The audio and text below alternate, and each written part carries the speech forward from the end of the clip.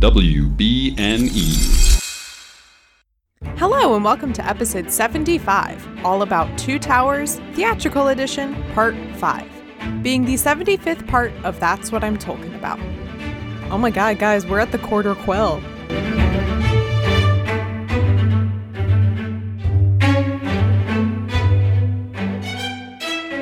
Hello, my name is Mary Clay. If that's too complicated for you, just call me MC. And today I'm joined by my gal pals of the restricted section, Christina Kahn. I almost said Catherine Simpkis because that's what you're...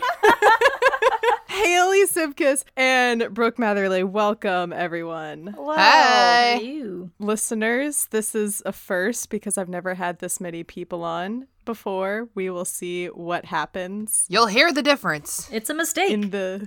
It's definitely a mistake starting with the three of us. No, this is not a mistake at all. I did this because I got feedback during a listener survey that I did. Plot twist, people like you guys. What? Still can't figure that Sounds one out. fake. It's because they don't know us. That's true. And yes, this is true.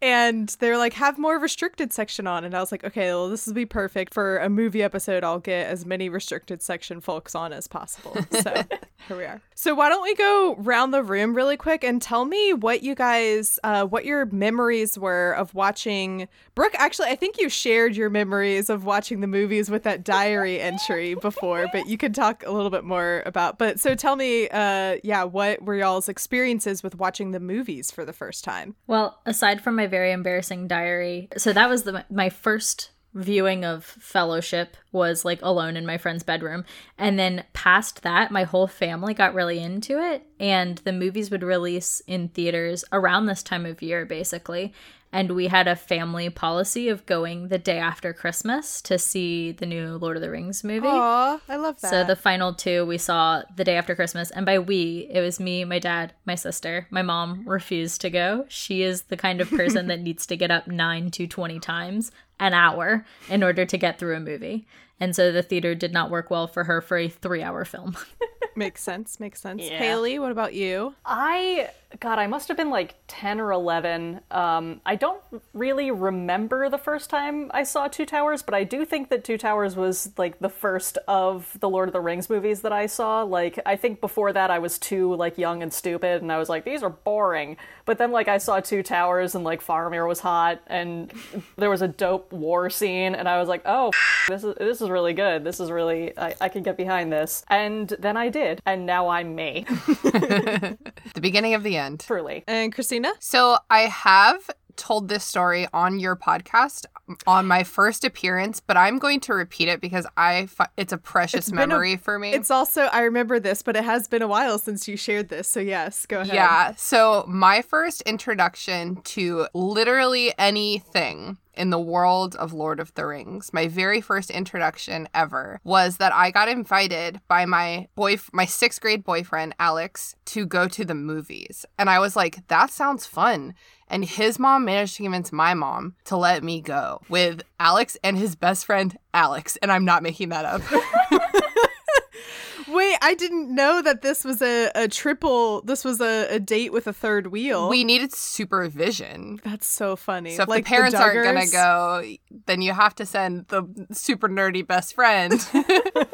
And so the movie, I was like, I'll see any movie for you, first boy who's ever paid any attention to me. And it was The Two Towers. So not only did I not have an interest in this universe, but also it was the second installment. I had missed 3 hours of exposition that comes beforehand.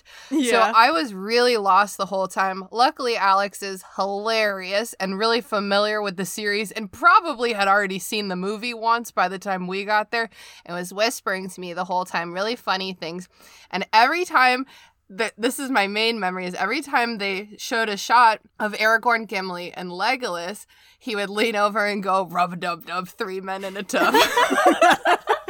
Because we were 11, and that was hilarious. What do you mean? It's hilarious now. I have an important clarification question. Did you sit what was the seating order? Did they Alex sandwich you, or were you like relegated to the outside? Alex was in the middle, and Alex and me were on the outside. Wait, Alex. Wait, which Alex? My boyfriend, Alex, the Alex. boyfriend? Yeah, which, by the way, he was too scared to admit he was my boyfriend back then, but now as adults, it's like, yeah, you were my boyfriend. He gave me a giant teddy bear for Christmas. What do you think? Oh, yeah. Aww. Yeah. I love that. Oh, Yeah. that's so hilarious. Rub-a-dub-dub. It's like it does. I'm like, I already don't. Sure, that doesn't make any. None of this makes any sense to me. That joke is totally lands. Woo! All right, so we are here to do the Battle of Helm's Deep. That is the majority of the content for the following 30 or 40 minutes of film that we will be discussing. I think it's worth noting up top that none of us, I don't think, have ever seen the theatrical edition since it was in theaters. Yeah, I watched the extended editions or literally nothing. Sean had a hard time downloading it. Oh, I wish you guys had told me that you were trying to download it or something, because I got it on DVD. No, I know. It was we literally, Haley and Brooke rolled up to my house to watch this, and we were like, I think we're supposed to watch this theatrical edition. Oh, Shire. Where do we even get this? I wish you had texted me. I 100% would have come out to meet you with the DVD. Oh, well, bless Some you. black market DVD. It's like a drug deal, but with the Lord of the Rings DVD. We got it. But it was just, we were like, what even is what's the difference? What are we doing here? I have no memory of this place. So I suppose you guys are the main reason why I've been getting all this hate about covering the theatrical edition. Oh yeah, when you've been talking about the hate mail, you didn't mention that 80% of it has been from me personally. No, I haven't gotten like hate comments, and very few of them have actually been by y'all, but there are a lot of people who are very passionate about extended versus theatrical. And that's why every time I've been messaging my guests, I feel stupid doing it, but y'all saying like, oh right, we're supposed to do theatrical edition just gave me like, oh, I should keep doing this. I'm always like, we're doing theatrical edition. I'm only emphasizing this because extended edition is very different. So please watch theatrical edition. So the real reason people get so offended is because the theatrical editions were a mistake. There was a misunderstanding that people were not interested enough to watch the full extended editions. And what has actually occurred is that the extended editions are the only ones worth watching. No. Let's talk about one of my biggest pet peeves about Two Towers and Return of the King and the length that they do and the reason why there's so much cut out. And it all comes down to this battle. And it's the reason why everyone, listeners, they all just sat backwards like, oh my Lanta. Heavens. Where do I even begin? The entire structure of Two Towers is off because they centered all of it around Helm's Deep being the climax of the movie. Is it cool? Yes. Is it very triumphant and it's a good movie? Yes. Does it make for a great adaptation from the book? No, because what happens is so much stuff gets cut in Return of the King that should have been in there, that could have been in there had they moved, because Helm's Deep, need I remind listeners, this is where we are at the end of Two Towers movie, is mid Two Towers book in both of the plot lines for Aragorn and co. and Frodo and co. That is the middle of Two Towers. And so the reason Return of the King is so long, and the reason that so much stuff still was cut, and that's why people are like, the extended editions are better. I don't know why, but I just had an out-of-body experience remembering the dude from Shrek going, pick number 3, my lord. Whatever. Guys, aren't you so proud of Mary Clay that she can go on rants about Lord of the Rings now? I really do feel like a proud mother. Yeah, Look like at she's you. doing it. Look at you. I'm not done. So it also comes down to, so the reason, so Helm's Deep, they make that the climax of the movie. Because of that, they have to extend out the other plot lines of the movie unnecessarily. So therefore you have Treebeard's plot line being cut up into 1-minute scenes that you see every 40 minutes. And it's so dumb because as soon as you start getting into the scene with Treebeard, it cuts away again. And you're like, I don't care about Gollum. Just give me the ints, please. please, for the love of God. That's my favorite thing about the theatrical edition is, I mean, I only had to spend like 5 minutes with Frodo and Sam, dude. I barely even had to think about them. That's true. And you also have to extend out the things that happen with Frodo and Sam with Faramir. And so because they had to extend out the stuff with Faramir, they had to completely change his character from the book. There was a fun fact trivia that I shared in the previous episode about how Peter Jackson thought he knew better than Tolkien and was like, Peter Jackson believed that it wasn't actually in the character of Faramir to resist the ring. So he changed it. Did I just black out? She's making herself sick with rage. Did I just black out? Well, it's also important to remember that these plot lines were not happening in tandem to the reader in the books. So if they could have been very different lengths in the books and you wouldn't really notice because they're not going back and forth the way a movie has to. It's like, let's just struggle through the wilderness with Frodo and Sam for 100 years. God, I just was like, can I skip all of it? And the answer is yes, you can skip all of it. They get there. They just pick back up in the secret tunnel.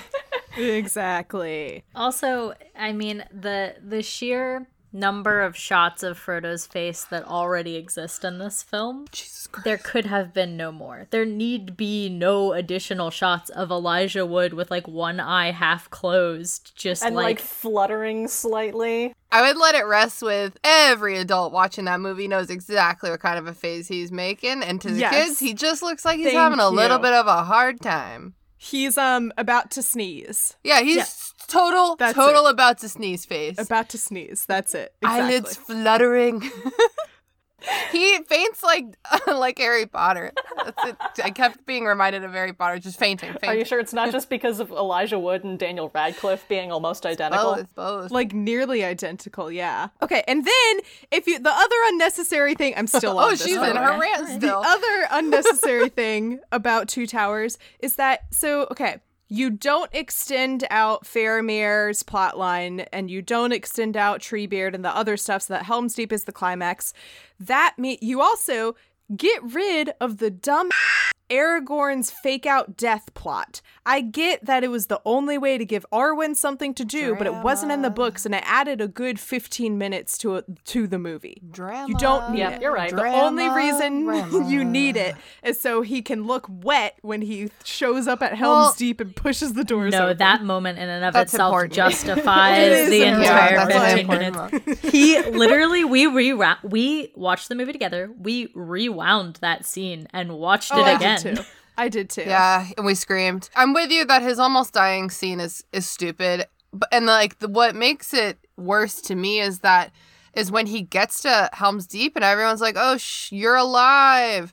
And then Éowyn oh no, that's after the war actually, that she runs up to him and cradles him. Well, I'll just bring that up right now. There's this scene that I guess is unrelated to what we're talking about, I'm realizing right now, where Éowyn runs up to Aragorn because he survived the battle, spoiler alert, and she's happy, and it bothers me that they don't make out, also they don't stay away from each. It needs to be. It's in the middle. It's you should have kissed him. I would have kissed him. I don't care if you're betrothed. I'm gonna kiss you, dude. And it looks reciprocated on both ends. It's not just Éowyn it's a one-sided unrequited thing. It looks reciprocated on both ends because it looks like Aragorn is a husband coming home from war to his wife, and that they are about to kiss. Okay, I really didn't mean to jump us off track. That's okay. Well, that actually does bring me to a little trivia thing about the movies. There was in the original script for Two Towers, there was supposed to be a whole thing with Arwen was supposed to roll up with the elves, and so they had to recut a couple of scenes, when Aragorn first comes back and Legolas gives him his pretty necklace. That was originally apparently supposed to be Arwen, and that's why that scene now looks kinda gay. Just a little bit. Ooh, I love it. It looks like Éowyn runs up she's about to jump into his arms, and then she sees him talking to Legolas, and Legolas gives him the necklace back, and it's the look on her face is oh, that's what's going on. Oh, they're in love. Oh, Legolas is the elf he's in love with. Oh. I could do entirely without 100% of the Aragorn Éowyn flirting that happens in this film. Both long, lusty looks and a lot of gentle hair stroking at multiple points. Yes. Maybe if they had real chemistry, but they don't have chemistry. I think they have chemistry. Yeah, are you kidding? I think she just is they literally laugh- like the equivalent of like a white, wet washcloth to me. Oh. Christina really I'm not hates a the fan. actress Wow. that plays Eowyn. I personally I'm disagree. not a huge fan of her. Brie but Larson for Eowyn 2020. Yes. Now that would be dope. Christina shared that last week on Instagram, and I immediately am on board for that. Or like even like a Keira Knightley, just someone with presence. I don't know a lot of actresses. But No. just someone. Now, here's the thing, though. I had a dream where Kieran, this was before I started watching the movies. I had a dream. It was actually in the lead up to me watching the movie. So this was like pre-movie anxiety dreams that Keira Knightley played Eowyn, but she changed nothing about the way that she acted as Elizabeth Swann. I remember you telling that story. I mean, that kind of works. No, it didn't. It was terrible. It was god awful. And she butchered the "I am no man" scene. She it would be was bad. whispering "Will," which is not the right name. She was like, I'm doing the under Oh, the teeth. underbite. Oh yeah, Oh, I don't like that. yeah. I don't like that. Yeah, But in defense of my argument, Brie Larson would have just been like, "I'm no man." Like she would have just like so matter of factly. It wouldn't have been like this great dramatic thing. It would have just been like, "I'm Brie flippity dippin' Larson, and I am here to kill you." Love her. Okay, and then one more thing about the structure that I swear we will talk No, talk you're about doing great. is that if you take out all the other stuff I was screaming about earlier, then you have room to move Shelob's lair up to Two Towers movie. You have room to move, which was cut from theatrical Return of the King, and it's extended edition only, as I understand it. You can leave in the things that happen with Saruman in Isengard. They completely cut all of that from theatrical edition Return of the King, that's like the one thing that I'm really confused about. And you move all of that up to Two Towers movie, and you end Two Towers movie like how it ends in the book, with Gandalf and Pippin riding off to Isengard dramatically after the Palantir, and you have Sam being like, "Oh, I f***ed up," and Frodo was kidnapped because he was actually alive. And Good thing thought I he didn't was throw dead. him off that cliff. That's my favorite part. Yeah. He's like, "Should I throw him off a cliff?" And then he's No. like, "Wait, Just wait, leave I him. don't have enough time." So that's my rant on the structure of Two Towers. I should say for now, because I'm sure it will come up again later. It's funny that the premise of your rant is screw Helm's Deep, and that's what we came here for. Yeah, so all of you. All that being said, this part of the movie is really dope. It is It really is dope. so dope. It's the only war scene I've ever cared about in my life. I personally like the Battle of Pelennor Fields better, but I do, if I was just watching this as a movie and I had no idea what happened in the book, I would be like, yeah, that's a great movie. That Yeah. makes sense. I just think it's like so cinematographically spectacular. Like, And it's worth noting that I do think the vast majority of people, especially in our generation, that are familiar with Lord of the Rings did watch the movies first. I know very, very few Yeah, people who came yes. to the books first. What do you mean people didn't wait until they were 25 and then started a podcast where they read the books for the first time and then watched the movies? I read the books first, but that's because I'm a freaking nerd. Nerd. Yeah. I mean, I watched the movies first because when the movies were coming out, I was in like early middle school kind of years. What do you mean you weren't reading Tolkien? I mean, then? Come I on. ended up reading it after the second movie, I think. I started reading the books, but it really was a thing where it's like, it's a lot to commit to as a young Oh, yeah. person, and you kind of have to, I'm you have aware. to want to do it. Yeah, I couldn't do it. Like, I've always been a really advanced reader, but I wasn't, like, emotionally or intellectually ready for Lord of the Rings until I was in my 20s. Mm-hmm. I enjoyed it at the time that I read it, but I don't think that I ever would have been talked into reading it had I not seen Yeah. the movies first. True. Film makes stuff very cool. You know Yeah. how nerdy Game of Thrones was before HBO got their hands on it? That was stuff that, like, your friend's nerdy dad read. But the same thing with Lord of the Rings. Lord of the Rings existed prior to the movies in this like weird underground subculture of like a 100% crossover. Like it as a Venn diagram, it's just a circle of dudes who played D&D and guys who liked Lord of the Rings. And that was the entire fandom. Yeah, totally. I understand all of that because I also, I was reading it for a podcast, and even sometimes I was like, I don't want to do this. This is a lot of No, for sure. this is a lot of words that I don't understand. But as a movie, it's so entertaining. like start to finish, Yes. all three of them, but particularly Two Towers is my favorite because of Helm's Deep being fun as hell to watch, man. I also think it really helps in the translation from these books to these films in particular is that 17 pages of Tolkien's luxurious landscape descriptions can be captured in one dope shot of New Zealand. Of New Zealand, exactly.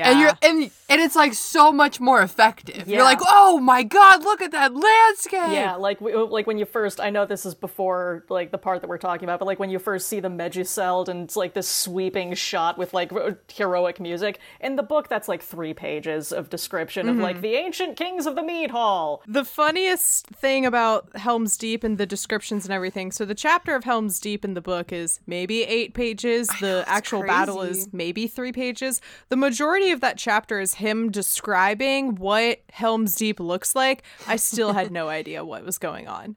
I was like, I was like, I think it's a castle. I'm imagining Bowser's castle in Mario Kart. You're like, it's my only reference of castles. This is Bowser's castle, so. It's either Bowser's Castle or Hogwarts. Which one is it? Either way, keep an eye on the pipes. That's pretty good, Haley. For a fortress, like it's pretty pregnable, like in terms of the amount of ways to get into it. There are a lot, it seems to me. And there's that one scene when Theoden's like, this is basically impregnable except for this one little mistake. pipe that probably it's like the freaking Death Star. It's like, yeah, and that's going to be the error through which you get ruined. Except in the movie, he's like, oh, there's this one little like storm drain. You'd barely even notice it. And then you see it takes like a full grown like Uruk-hai, like it's giant. It's very big. It's large. very big. Yeah, it's essentially a door. Yeah. It's not small. No. Yeah, it's very... I mean, that's a classic example of... Theoden probably heard at the last minute that there's like something... He doesn't know. He hasn't seen it. He's the king. He walks around, he gets people to tell him stuff, and last minute someone runs up and is like, yo, my lord, okay, this just came to my attention, but there's a big hole, there's like a sewer in this fortress, and he's like, okay, like, do you think this is an issue?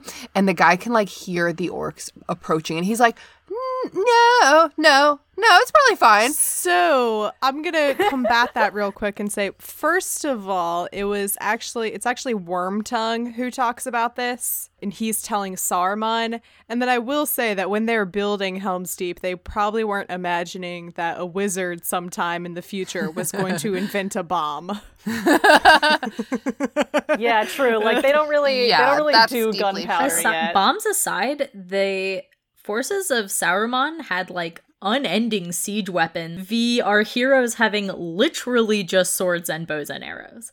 They had nothing. Yeah, they had 2 different kinds of siege ladders. Yeah. 2 different kinds. And like giant pretty cool. crossbow bolts and all kinds of stuff. We're gonna jump into the discussion now, because otherwise we'll be here forever. I love y'all, and I love this. Oh God, we didn't start that yet. Oops. I forgot that she does it chronologically.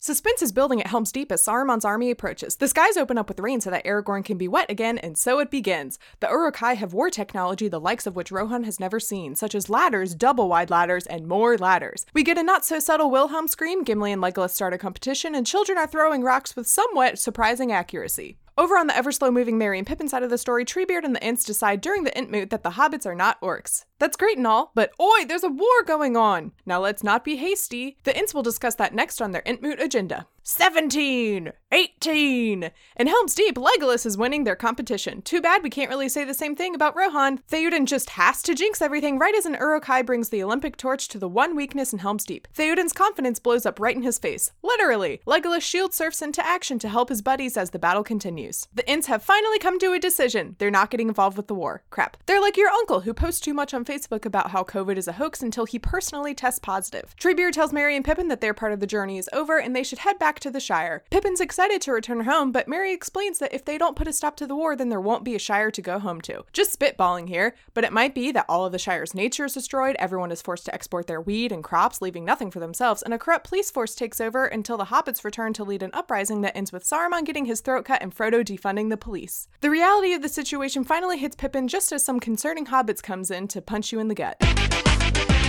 Okay, so first I want to start off with what Haley brought up earlier about Arwen and original plans to have her included here. I've tried to track down what the actual story is for what I'm about to share. So originally, there was plans to have Arwen be with the elves as they roll up to Helm's Deep. One trivia fact says that they hadn't started filming it. One trivia just says Liv Tyler had even begun to train when the decision to remove her was made by the writers, who realized this approach wasn't working. She was ultimately rewritten into Two Towers using stories from the appendices. So that's one story.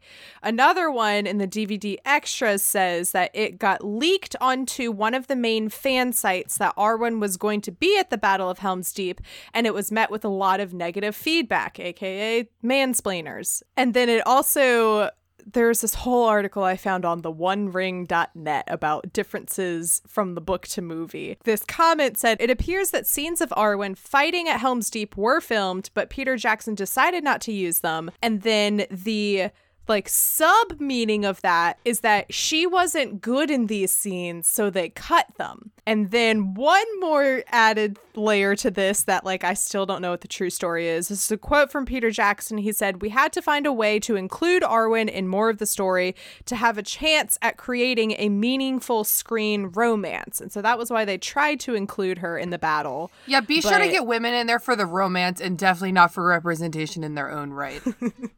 Well, Okay. I get what he meant, that they were we have Éowyn who is out here fighting and doing so. Let's show Arwen doing stuff and show that Arwen and Aragorn have that alike as well. So that's the end of this random story that I still don't really know what the truth is, but it comes down to she was removed because of sexism. So in my heart, I know it to be true that Liv Tyler could not pull off these scenes, dude. She sucks. I get it that she's ethereally beautiful, and that's because she's never done one flippin' second of work a day in her life. I don't think she could execute a single action sequence for 1 second, dude. I don't think she has it in her. And I don't buy that Peter Jackson would take fan opinions into anything having to do with his films. Interesting. Yeah, Peter Jackson is notoriously does not care about that kind of stuff, because if he did, the Hobbit series wouldn't exist. Yeah. Oh, I think it was the equivalent of my mom being like, "Can your husband come mount the TV in my house?" And Sean's like, "I want to see you try first." And it's just my mom hitting the wall with a wrench. I think, and then Sean's like, nah, don't get out of here. I'm just gonna hang this for that's what I truly feel like it was like. Mm-hmm. So. I wish that the women in this movie were better. I know, we all wish it, but we're never gonna get it. Even the terrible characters that we're not gonna get it. They could have been cast better. They just do better. Kate Blanchett can't carry it on her own. She's barely in this thing. As one positive of casting, I actually really like the variety of ages of soldiers and children and women that we had in this scene, because it really did a good job of visually painting for you just how boned they were going into this. Yeah. Because we have children. Well, you panned the crowd, and the way that they start the battle here is that an old dude is so weak that he cannot keep his bow drawn, and he accidentally loses an arrow. Yeah. Oh, is that what happens there? I just thought he was trigger happy. Nope, I don't know. Grandpa shaky. Yeah, it takes a crap ton of strength to draw a bow. So I get it. And if it's not something you're used to, just random example, Legolas. If it's not something you're used to, I get, I don't think any of us could keep it drawn that long. But yeah, no, it definitely, it's not great. So thank God for the elves, right? Although, Yeah. I mean, credit where credit's due. That old guy did get that shot. He got it right in the True. neck. Yeah. So we open up and there's just dead silence as it pans around the scene, and it's so good at how it builds suspense. There's no music playing yet. You just are panning around, showing the Sauron's army is marching closer. We're panning across the top level of the castle, whatever thing, and That's definitely what it's called. Technical term. we get a shot where there's a gap in two people. What's this? Oh, it's Gimli. He can't see, except he could if he moved over 2 feet where there's a break in the wall. And I love it so much. It's so good. Well- And he's like, what's going on out there? And Legolas goes, shall I get you a box or describe it to you? But like Gimli mean- doesn't need to see. He's functionally only able to use an axe, and that won't come into play until you are already in a much worse scenario. Yeah. He just wants to know what's going on. Couldn't he, like, in theory, like, just try to use a bow and arrow?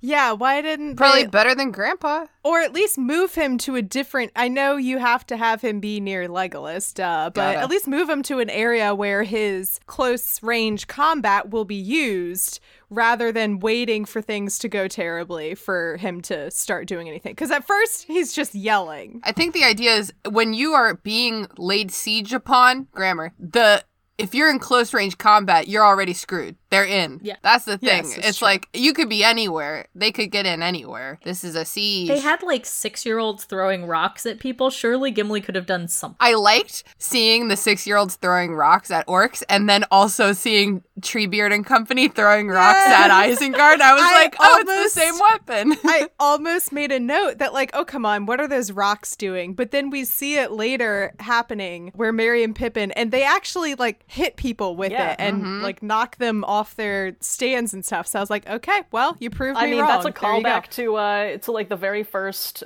chapter of Fellowship, where it's like talking like the whole thing about hobbits, and like one of the things mentioned is that like any small animals in the Shire know to get under cover quick if you see a hobbit reaching for a rock, because they're really good shots with rocks. Oh, So it's missed that it's just a detail. fun little Easter egg that they threw in Two Towers for, you know, people who don't have lives. I love that. And then we see, oh shoot, I need to look it up. We see Theoden is standing there, and then it starts to rain. It's so Classic. cool. And he says, The ASMR Oh, it's of so the rain good. hitting the armor is just so good. It's tension building. It replaces what is a stellar soundtrack in that moment. And also it leads to two very different sounds where you've got like rain on actual armor on our good guys, which is kind of like a it's almost soothing in the way that rain on like a tin roof is. And then you cut to the forces of Saruman, and it's this like squelchy, heavy, like mud sounds, and it somehow makes them sound dirty. You know what I mean? ooh, Yeah, yeah. I love the something- contrast. Something the film does really, really well is contrast. Like, we were just talking about, you know, the little 6-year-olds and, like, these old grandpas, and then it'll kind of cut back and forth between them and the orcs, so you just see, like, all you can see is their armor and, like, their hot, gross breath, like, steaming out. They're kind of I know exactly what animalistic. you're talking about. There's like Yes. there's that one helmet that's just like, like, oh, it's so gross. Like, what? You go to the doctor, you need an inhaler. Wear a mask. Wear a mask. Exactly. And, like, in between the battle, like, when the battle first, like, kind of starts going, every once in a while you'll cut to the Entmoot, and it's just the Ents swaying quietly. Yeah, here's an English word for all y'all listeners. The word is, well, wait, this is an English language podcast. What I meant is a literature word. I was gonna say, I was Chris. like, what? The word is juxtaposition, Yeah. right? It means Yes. contrast, but for snobby book people. And the juxtaposition of the battle at Helm's Deep against the Entmoot, literally the most fastest paced thing against like the most slowest paced thing. It like, it's kind of like shocks you a little bit. So then Theoden says, so it begins. Thanks, Theoden. And since this episode will be coming out, I think in December, I don't know what time is anymore because I'm recording these so far in advance now that I don't know what year it is. No one likes a bragger. Because we are still in a pandemic, your New Year's Eve plans better not include going out and partying. If you would like to ring in 2021 with Theoden saying, so it begins, you can start the extended edition at 9 p.m. or 9:13 and 19 seconds at night p.m. And right as it hits midnight, Theoden will say, so it begins. And for theatrical edition, you can start it at 9:46 p.m. and 11 seconds. That sounds like a pretty dope way to do that, actually. So that's everyone's New Year's Eve plans this year. Yay! Yeah, exactly. Things I don't buy for 400, Alex, is that the Elvish prince just completely gives up control of his entire, like, battalion to Aragorn. I was thinking that Yeah. too. Yeah, it's like, who are you? I guess he speaks the language at least, but like... But, like, okay, I speak just enough French to tell people to fire. That doesn't mean that I get to take over the French troops should we go to war. Well, I think, like, so that's Haldir, and he's, like, the captain of the guard in Lothlorien, and I think, like, Yeah. Galadriel was specifically like, just go help my future son-in-law. He's so lost. Yeah, I mean, I probably wouldn't have done that just from like a tactical standpoint. Like Aragorn is like a rogue right now, and like, I mean, these guys are like used to listening to me, Also, so it just seems like a weird choice. we've established that elves have substantially better sight than their human counterparts. And Yeah, but none of them are allowed to look over the ledge. That's Aragorn's job. in a distance game, which is currently what we're playing, you would think that would be a usable advantage, but it's literally just it makes me sad every time. I'm like, it's just nonsense that they're just like, Yeah, they're just trying to get Aragorn in the spotlight. Yeah. Well, like, Which, like, I like it. I like seeing a man in charge, but it doesn't make And any also, sense. like, we've spent all of Two Towers showing this tension between Aragorn and Theoden. I don't necessarily believe that Theoden all of a sudden would be like, yeah, Aragorn, you go ahead and lead half of the people. He says, last I checked, Theoden, not Aragorn, was king of Rohan. There's a Game of Thrones quote that you don't know, Mary Clay, where it's like, crap, I'm gonna butcher it though. But it's like if you have to scream at everyone that you're the king, you're like not really the king. but also Yeah. Theoden is like the master of the royal we as a concept. Like, he fights this whole battle in armor from like a very far distance away. Yeah. He tries to do something once. He gets army boo-boo. Gets his little arm hurt. We're jumping ahead again. We do get our first instance of the Wilhelm scream as someone gets it's yeeted off a wall.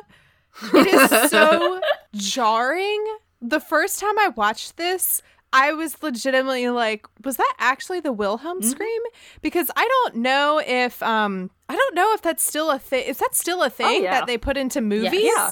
Modern movies? Because I haven't heard it in a movie that has come out in the last couple of years recently, not that I can remember. It was just like very out of place to me, and like I laughed a lot and I appreciated it. And then if I recall, there's like 20 in Return of the King Wilhelm screams. Are you guys talking about the yell from SpongeBob where he says, "My leg"? Is that what we're talking about? That is the Wilhelm scream, yes. So Listeners, I will insert it here if you don't know what it is.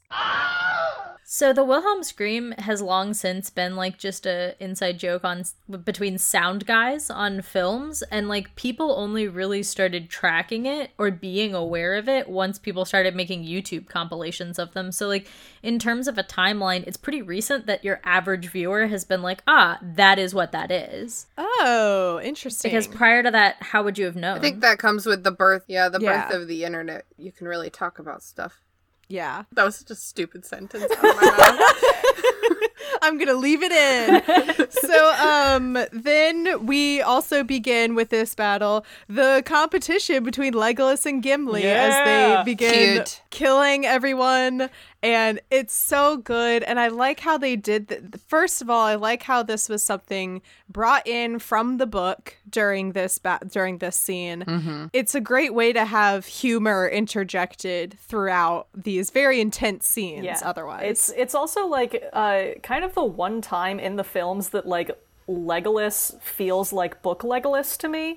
Like Yes, the one true Legolas. yeah, like he I feel like Orlando Bloom, like he was a very new actor at the time. I think he started filming these when he was like 19. I think he arrived He had just graduated from acting school. He arrived in New Zealand on his 19th birthday. Like, little baby. yeah, I he was a love little him. boo-boo, and he like didn't really know what he was doing yet. And then your sidekick throughout the movie is John Rhys Davies. Can you imagine that? Dang. I love Legolas so much.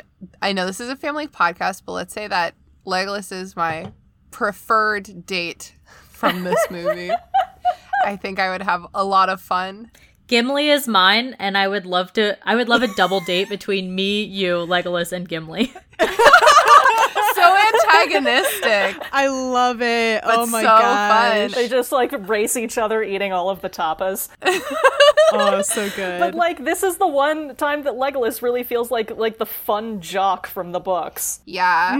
Yeah, that's true. I hadn't really thought about that. Yeah, he's very movie Legolas is very serious and very Really ominous. spacey in a way that like He's always like staring off into the distance with his elf Yeah. eyes. Book Legolas is like really connected to the earth in a way that feels convincing, but like Orlando Bloom just doesn't quite execute that. He like gazes into the distance and is like, a red sun rises, and it's like, you're not saying anything real right now. Like, I don't know. You know, it's weird because like Orlando Bloom in real life is actually like a very jovial person, and from a lot of the behind the scenes stuff I've watched, Orlando Bloom and Viggo Mortensen had a thing where they would joke about like, oh, like, Viggo Mortensen would be like, elves, they're fragile creatures, they're so whatever, little waif of a thing, and like and Orlando Bloom makes fun of, you know, men, and it's like he's just jealous because my bow is bigger than his, and like that, if they had, it would have been fun for, again, that I guess that comes down also to the script, the screenwriters writing that kind of stuff in, but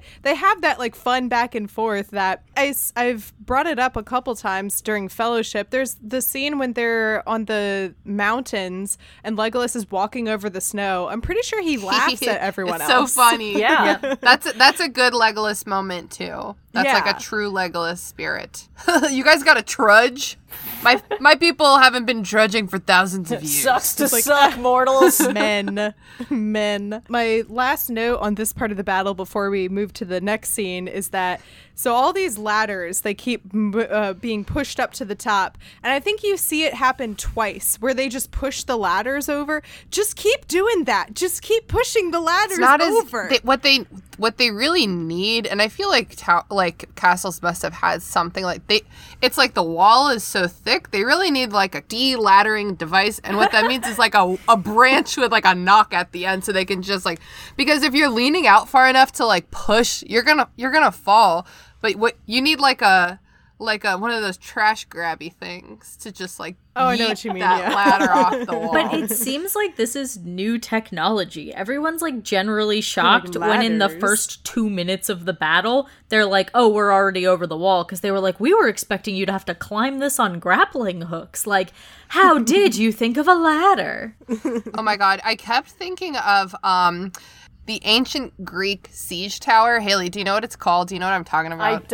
I don't know the Greek name for it. It's called like the Helopolis. This is the kind of war where one of those would roll up and it would be like, oh no.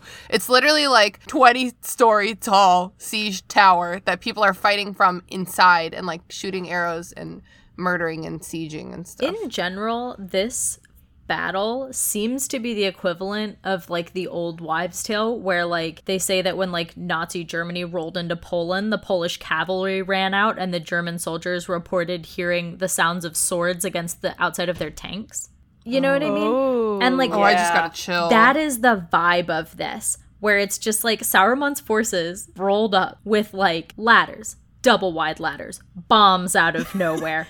More ladders. Crossbow, like just everything. So they've many got all the technology, and it's well, literally and they like, also have like just like more resources in general. Every person has armor that every orc has armor that fits them, and they all have weapons that they're trained in, and they were like born for this. And it's just much better. Yeah, prepared. meanwhile, they're like, 8-year-old, take this helmet that previously fit an adult man and Who died throw in it. some rocks. Well, Yeah. the other thing is that, like, okay, Rohan's thing is horses. Nothing is worse for horses than a intentional siege draw scenario where they're like, well, we'll hole up here and wait for them. It all comes down to Theoden being dumb and not listening to Aragorn or Gandalf moments after he was unpossessed by Saruman. Yeah, we call that possession hangover. Not thinking clearly. And then one more thing on this scene, actually. The only reason they had the rain in this scene is so that they could get Aragorn wet again. Yeah. Ooh, I'm not opposed. Let's get everybody wet. Get Aragorn They're wet. like, shoot, he's already dried off from his time in the river. How do we get him wet again? He needs another soak. Rain. They're like, we can't just straight up oil him, but like, let's. That's fair, How Amir. close can we get? So now we cut to the Entmoot, which I love the Ents. I love them. I love the use of sound in these scenes, and you hear the like groaning of the trees, and it's so it is taking a pause and a break and resting from the battle for a bit. Treebeard comes over and says, "We have agreed." And there's this really long pause. Mary's like, "Yeah? And he says, "You are not orcs." And Mary is pissed. He's like, "You've been talking for half a day and you just decided you can trust us? Well, what about the war?" Yeah, he says, "Don't be hasty." And this is what I wanted the Ent scenes to be like the entire time we've been with them in Two Towers. Because this is their essence. Treebeard's catchphrase is "Don't be hasty." And he says it, 2.5 hours into the movie. I wish that this part, that they had like captured this part of their characters in the other scenes that they had already shown during the rest of the movie. I also love here just how happy Treebeard is when he announces that they're not orcs. He's like, "We've decided you aren't orcs." And he gives them this face that is like, ta-da! Like, we did it! No, I think they really captured the essence of Treebeard in that they captured the essence of J.R.R. Tolkien making fun of his best friend. Because, again, for everyone who's not aware, Treebeard was based on C.S. Lewis, and the professor in The Lion, the Witch, and the Wardrobe is based on Tolkien. Oh, I love it. I love it. Mary and Treebeard in this scene are like me trying to get my husband out the door when we're running late for dinner with friends. It's just like, oh my God, how are you still tying your shoes, dude? Like, we're on phase 2, okay? We gotta go. Yeah, and then Mary is like, "Well, what about the war?" And he's like, "Well, and the war?" And they're like, "Okay, we'll talk about that next and get back to you in a jiff." Well, and don't we get like a brief moment where he's like, "It takes a really long time to say things in Old Entish, so we have to be really sure that we want to talk about it before we launch into that." Yeah, because that's the whole reason why the Ents are slow moving, because their philosophy is that if you're going to talk about things, even the words that you say, they have to be worth saying. They have to carry meaning and value with them. So, and they don't like to, don't be hasty. They don't like short words. They like the beauty of long words. That is such a... Tolkien's like, what if there was a race that cared so much about, like, the words they were using? What if it's, like, the speaking is, like, their culture, and they just, like, take their time, and it's just, like, all about words? I, like, kind of did that with the elves, but that was mostly singing. I want to really get in. I want to really, really, really focus on language. Well, in terms of hearing Entish in this movie, when we hear them conversing, it is just incredible because you're hearing basically the sounds of creaking wood and like wind awesome. In leaves, but it's also immediately apparent that you are listening to a conversation of some sort somehow. That's one of those things that's like most of these movies and books, I'm like not really for children, but that's one of those things where it's like go home to your house and like listen out your window and it's like there's Ents out there, dude, and they're talking to each other. Yeah, I fully believe that they're Ents just waiting for two hobbits to move them to action. Convince them to take revenge. Exactly. And then we, again, another moment of, oh, this is a nice Ent scene. We're finally progressing with their plot. Oh, and we're back to Helm's Deep. Oh, okay. I see what we did there. And we cut back with more of the battle, and Gimli is going 17, 18, 19. And I think Legolas says, "You're behind. I've got 27 already." It occurred to me that they have to at some point, when they stop counting in the theatrical edition, it's because they keep counting in the extended edition and they can't keep counting in the theatrical edition after that because the numbers get out of order. Oh, yeah, that's true. It's like when they keep count. I was thinking about the spoiler alert for the extended edition. I was thinking about the Oliphant, right, which I think is an extended edition thing, and I was like, oh, they had to stop counting in the theatrical edition because otherwise it would have skipped all the way up to like 50, and then it's like, whoa, what? I'll be honest, I probably wouldn't have paid attention that closely anyway. Neither. So We get a beautiful moment of unity, however, as we all get to watch the Olympic torch get brought in. So stupid. okay, well, hang on. Well, first we have Theoden jinxing us. Oh, yeah. Why He is he says- like this? He's like, "Ha! Is that all you can bring, Saruman?" Like, why even say that out loud? Like, what? Literally, it's the worst thing. And then we cut to this goblin orc person doing the Olympic torch. I'm so glad you brought that up. That's an Uruk-hai because they don't go down An with Uruk-hai. arrows. Okay. The only thing that could have made that scene worse is if it was stormtrooper status can't even hit them. But no, they hit that guy. He just will not go No, down. yeah, Aragorn says, Legolas, like, take him down. So point number one, if it's so important to take this one guy down, just tell that to everyone who has a bow in it. Like, shoot for this one guy. Don't just single out Legolas. Get everyone to shoot him. And second, Legolas, I do not believe for a second that Legolas couldn't have headshotted him and taken him out, because you show him taking out this goblin in Helm's Deep, in Moria, when there's basically no light and they're way far away. I do not believe for a second that Legolas couldn't take him out. And instead Legolas pulls 2 arrows. Orlando Bloom is really working his best eyebrow acting as he's doing this. And shoots him twice, like in the shoulder and the arm. And I'm like, really? Not the head or the neck? I don't have any answers for you regarding Legolas because that was dumb, objectively. But in terms of making it super obvious what the Uruk-hai in question was doing, let us all keep in mind that Saruman is a wizard. And wizards, as we've established very well on the restricted section, are all about the drama. Yeah, you know what they could have done is sent the smallest orc in there with a flint. Nope. The biggest They one, don't know how to use that. Sparking torch, absolutely necessary. They clear a path for him, and they're all just kind of like cheering him on as he finishes his marathon, man. Like, Suicide mission, yes. everyone's super into it, and then at the very last minute, he decides to go for a full belly flop to just finish it off. Dives into it, yeah. So he dives into the storm drain where someone had previously placed a bomb, and the whole thing is blown up. The whole wall. When you said thing, it was the whole wall. That's The what whole that wall. thing is. That's what I meant. What did I say earlier? You just said the whole thing. Oh, yeah. The level Like the castle level thing. tier thing of rocks, that's before the other one. Yeah. I think the technical term is curtain wall. Okay, getting fancy on us. Rock chunks just go like flying, and the rock chunks in and of themselves probably take out another 100 or so Yeah. of the enemy Yeah, that does forces. some damage. Oh, yeah. This shot was achieved by blowing up the miniatures of Helm's Deep.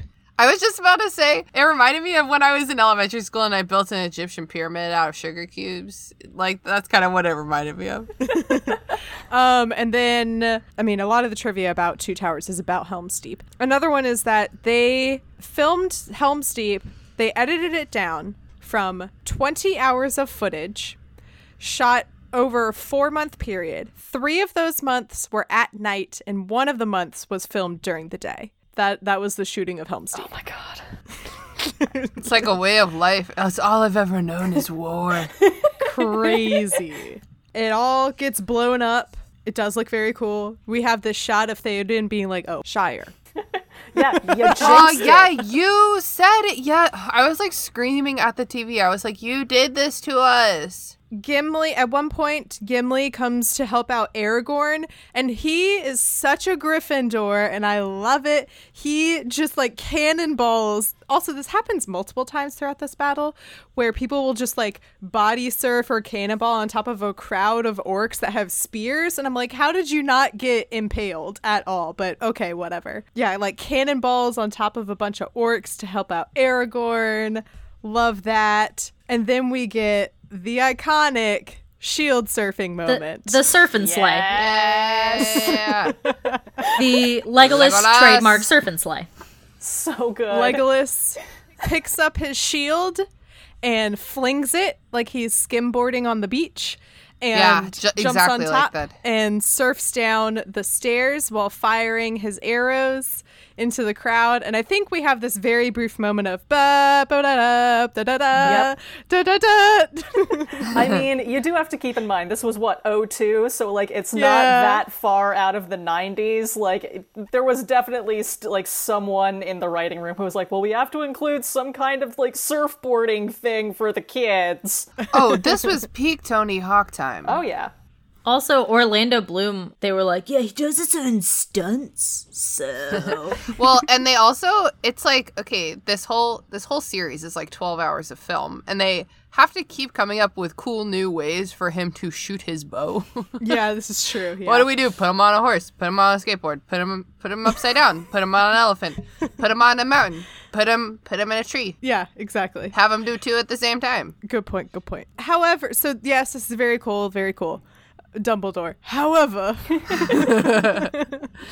it's very corny and kind of dumb. I'm just going to say that. No, for sure. I mean, okay, let's put it this way. I think that you could watch this movie and know what year it was made. That's a good way to put it. Yeah. It is very of the times. So, exactly. for what it's worth, watching this as a youth, I remember seeing that and being like, that's so cool. Oh my god. Like, went to It's pretty cool. It's pretty cheesy and pretty cool. I mean, have you guys it's ever both. played Tony Hawk? Okay. Like, imagine being a 13-year-old boy watching this movie Yeah. back when it came out. Oh, yeah. It's the coolest thing you've ever seen. It is exactly what you would hope that a video game would allow you to do with your character. Yeah, for sure. That's a good way of putting Also, just while we're talking about it, Tony Hawk, those games are great, but there's also the extremely goofy skateboarding games, which were pretty cool too. It's pretty similar mechanics, but not quite as like trying to say something. You know, it's like just being goofy. And then if you want a video game where you can shield surf, Zelda Breath of the Wild. Ooh, yeah. There you go. So did they There you take go. that from Lord of the Rings? I'm positive that someone Yeah. someone was watching because they've been developing Zelda Breath of the Wild for 50 years, Well, I think, or they were. I was You know, gonna obviously say, it's like, out now, but even if they stole that from Lord of the Rings, it's like they produced so much of that world on their own. Like, you're good. But I like thinking that they did this as a fun, because people who enjoy Lord of the Rings and people who play Breath of the Wild are most likely one circle, you know? So I'm sure that people who enjoy shield surfing in Breath of the Wild are like, this is a fun nod to an unrelated fantasy series. Honestly, as a writer, I do that kind of stuff all the time in my own writing, where I'm like, some nerd will think this is hilarious. Yeah, And that nerd exactly. is me, the author. Then we cut back to the Entmoot again, And Moot, I feel like we need like a... like a boys' night a la Magic God, Tavern. that wasn't on purpose, but yes. Entmoot! You get a nice little bit of the Shire theme here, which is just so it's so It Yeah, precious. it is lovely. So, yeah, Treebeard has revealed that their decision is to not go to war. He says that the Ents will keep on doing what they've been doing, which is not getting involved. They are Poland? No, Switzerland? Not Poland. Switzerland. That was not the right answer it's at cool. all. We've brought up Switzerland. Poland once. That's confusing. To Poland's credit, it never chose to be involved. Yeah, that's true. They are going to Switzerland this to the end of the times, and whether they die, that's okay with them because they're Ents and they'll just keep on keeping on, dude. Wait, I can connect this to Poland. There's a Polish, what's the thing? Like an old Polish saying, "Not my circus, not my monk." Oh, yeah. And that's what the Ents are doing. Yeah, Christina, I'm going to be honest. When you were like, I'm going to connect this to Poland, I was like, oh, no, what's going to happen? It's going to be dumb. It's going to be 5 minutes later. We do get like a really nice moment here because Pippin and Mary start talking, and Pippin's kind of trying to convince Mary to just like give it up, turn it in. He's like, we'll go back to the Shire, it'll be great. And we get this little movie nod to like the scouring of the Shire that we Yes. Where he's like describing basically all the things that did come to pass in the books, in terms of the war actually like taking out a good portion of the Shire, which I just like. Yeah, no, Yeah. in my notes I have like, oh, Merry's a Ravenclaw, like, because he kind of is here. Like, up till now, we've kind of seen him as, like, a little playmate with Pippin. Like, they're just kind of, like, kids on this adventure. And, like, Pippin is still kind of there, like, yay, we're going on an adventure. This is so much fun. And, like, Merry, this is the moment where we realize, like, oh, Merry recognizes the stakes here. Like, he knows what's up. He knows that this is not going to leave anyone untouched. So, well, hang on real quick. So, yeah, Treebeard says they're not going to get involved and tells the hobbits that their part in this adventure is over and that they would be better off going to the Shire. And so that's what happens. Pippin's like, well, at least we still love the Shire. And I'm like, no, you don't, because it's currently up in flames, except not in your universe. Oh, and then also, I think Pippin says, this is too big for us. And I just wanted to go in there and scream and be like, didn't you hear Galadriel say that even the smallest person can change the course of the future? Just like that aggressively. Yeah, it is. It's like the first time that the Hobbitses are like on their own. And so it's like, they're like kind of looking around for an adult and they're like, oh God, We my are God, the it's adults. us. Yeah. It's very relatable. And then, yeah, they're like, freaking Treebeard is like, go back to the Shire. And I feel like Treebeard in his brain is like, that's really far away and you'll be safe. I've been in Fangorn for so long and like nothing has ever touched me here. And I think it's, not to go ahead too much, but like when he sees, I keep calling it the scar because that's what they call it in the Avatar episode where the same thing happens. Yeah. But like the where forest is burned. the burned forest, and he's like, oh wait, they can go in Fangorn. They can go anywhere they want to. We gotta stop Not them. to make it like too much of like a thing, but it being current day, Treebeard is just like the perfect example of someone that doesn't believe that COVID exists until their uncle dies of COVID. You know what I mean? Yeah. So that analogy pains me because that is accurate for movie Treebeard. Book Treebeard knows everything that has been going on. And you don't have to have this moment. He doesn't say, the Ents don't say, no, we're not going to go to war. They come back from the Entmoot and they say, yeah, we're going to go to war. Let's go, hobbits. And they all start marching together. And Treebeard is aware of what Saruman has been doing because he is so connected to the forest and the earth that he can feel it, and it pains him to feel this loss. So that makes me very sad to see that they made Treebeard a lot more. So here's like what they had to do here in order to elevate Merry and Pippin's role in this story and make them more active is they had to make Treebeard a lot more passive, and they had to make it so that Merry and Pippin come in and they change his mind and they do something to get him to act rather than them just being there and kind of explaining what's going on in the outside world and Treebeard being like, oh, that sounds serious, let's have an Entmoot, okay, we're gonna go to war, is what I recall happening. Well, and it also just like that's one of those things where the translation from book to film, it's like you have to have things happening. You can't be like, let's talk about how Treebeard can feel this in his roots and like how you know what I mean? It's like let's show everything that's happening. And I think that just screenwriters are really willing to sacrifice character for plot, which is like so sad. You see it happen constantly. Jenny Weasley. And then also in this scene, I just love how Merry is he's so passionate about this, and he's very mad at Treebeard, and he's explaining to Pippin, like, no, you don't get it. This is very serious. Like, this is going to, if we don't do something, the Shire isn't going to be safe. Everything you know will be gone. You don't get it. We can't ever go back to the way it was. And now we're left with no other choice because there's nothing else for us to do here. And he's very upset and sad. And meanwhile, Pippin is just trying so hard to like be there for his friend, and he's trying to comfort him. That's why he's saying things like, this is too big for us. We still have the Shire. We can go home. And he's just trying to be there for Merry and comfort him. But in this scene, you see this realization kind of coming on Pippin as Merry is explaining everything to him. And then, yeah, as Brooke said earlier, we have concerning hobbits coming in the background, which It's like it's concerning hobbits, but they made it sadder. It's just a knife to the heart. Yep. No, Mary in this moment is like a millennial having their like climate change apocalypse anxiety for the first time. Like you know when it hits you really hard. Going on to this metaphor, Mary is a depressed millennial who is aware of the state of the world and is explaining it to Pippin, Gen Z. And Pippin is the one who, instead of being like weighed down by this, he is energized and is like, I've got an idea for how we can save this. But that doesn't come till later. Sweet. So My boys. optimistic.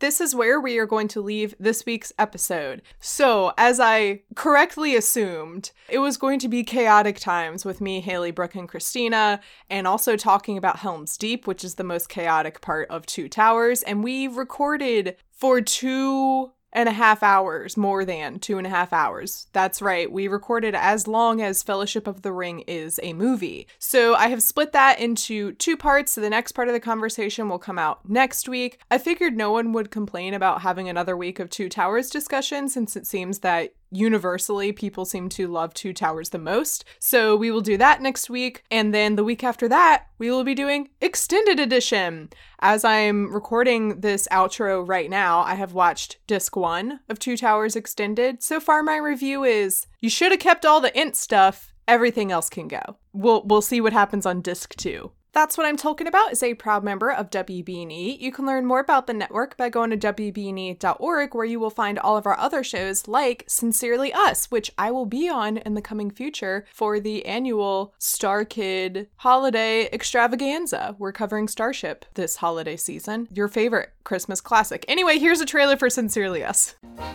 Hi, I'm Eni. And I'm Becca.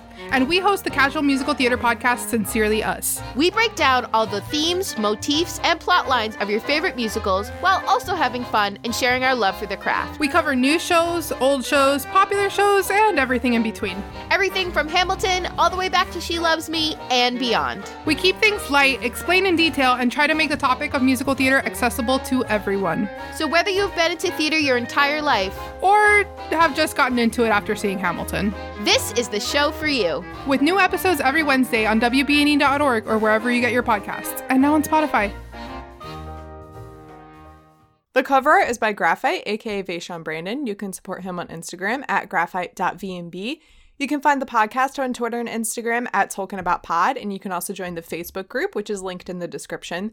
You can find me on Twitter at MCWattsUp and Instagram at MCTurnedDownForWatt. You can become a patron and support the podcast by going to patreon.com/TolkienAboutPod. And this week's sponsor is Mott's. Mott's, thank you, as always, for your support. You can also become a $3 patron and join our Discord, where you will join the WBNE community, as well as a thread for That's What I'm Talking About. And I'm planning to do some kind of a virtual game night hangout sesh, whatever, at some point this month. Possibly a Kahoot, I believe is what the kids call it these days. I don't know what Kahoot is, but I've been told that you could do that virtually. So that might be fun. And I'm going to try to do that with my patrons this month. And that information will be ever evolving in Discord. So you should go to patreon.com/TolkienAboutPod now to get access to that tier. Now, unfortunately, the highly rated segment Is Viggo Mortensen Actually a Ranger was recorded in the part that will be in next week's episode. So I will close out this episode with this week's Is Viggo Mortensen Actually a Ranger? Viggo Mortensen is trilingual in English, Spanish, and Danish,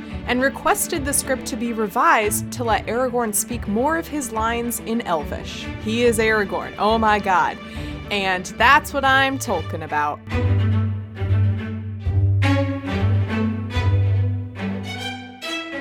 Just spitballing here, but it might be that all of the Shire's nature is destroyed, everyone is forced to export their weed and crops, leaving nothing for themselves, and a corrupt police force takes over until the hobbits return to... Oh my god. Oh my god, I literally stopped breathing during that. Oh my god.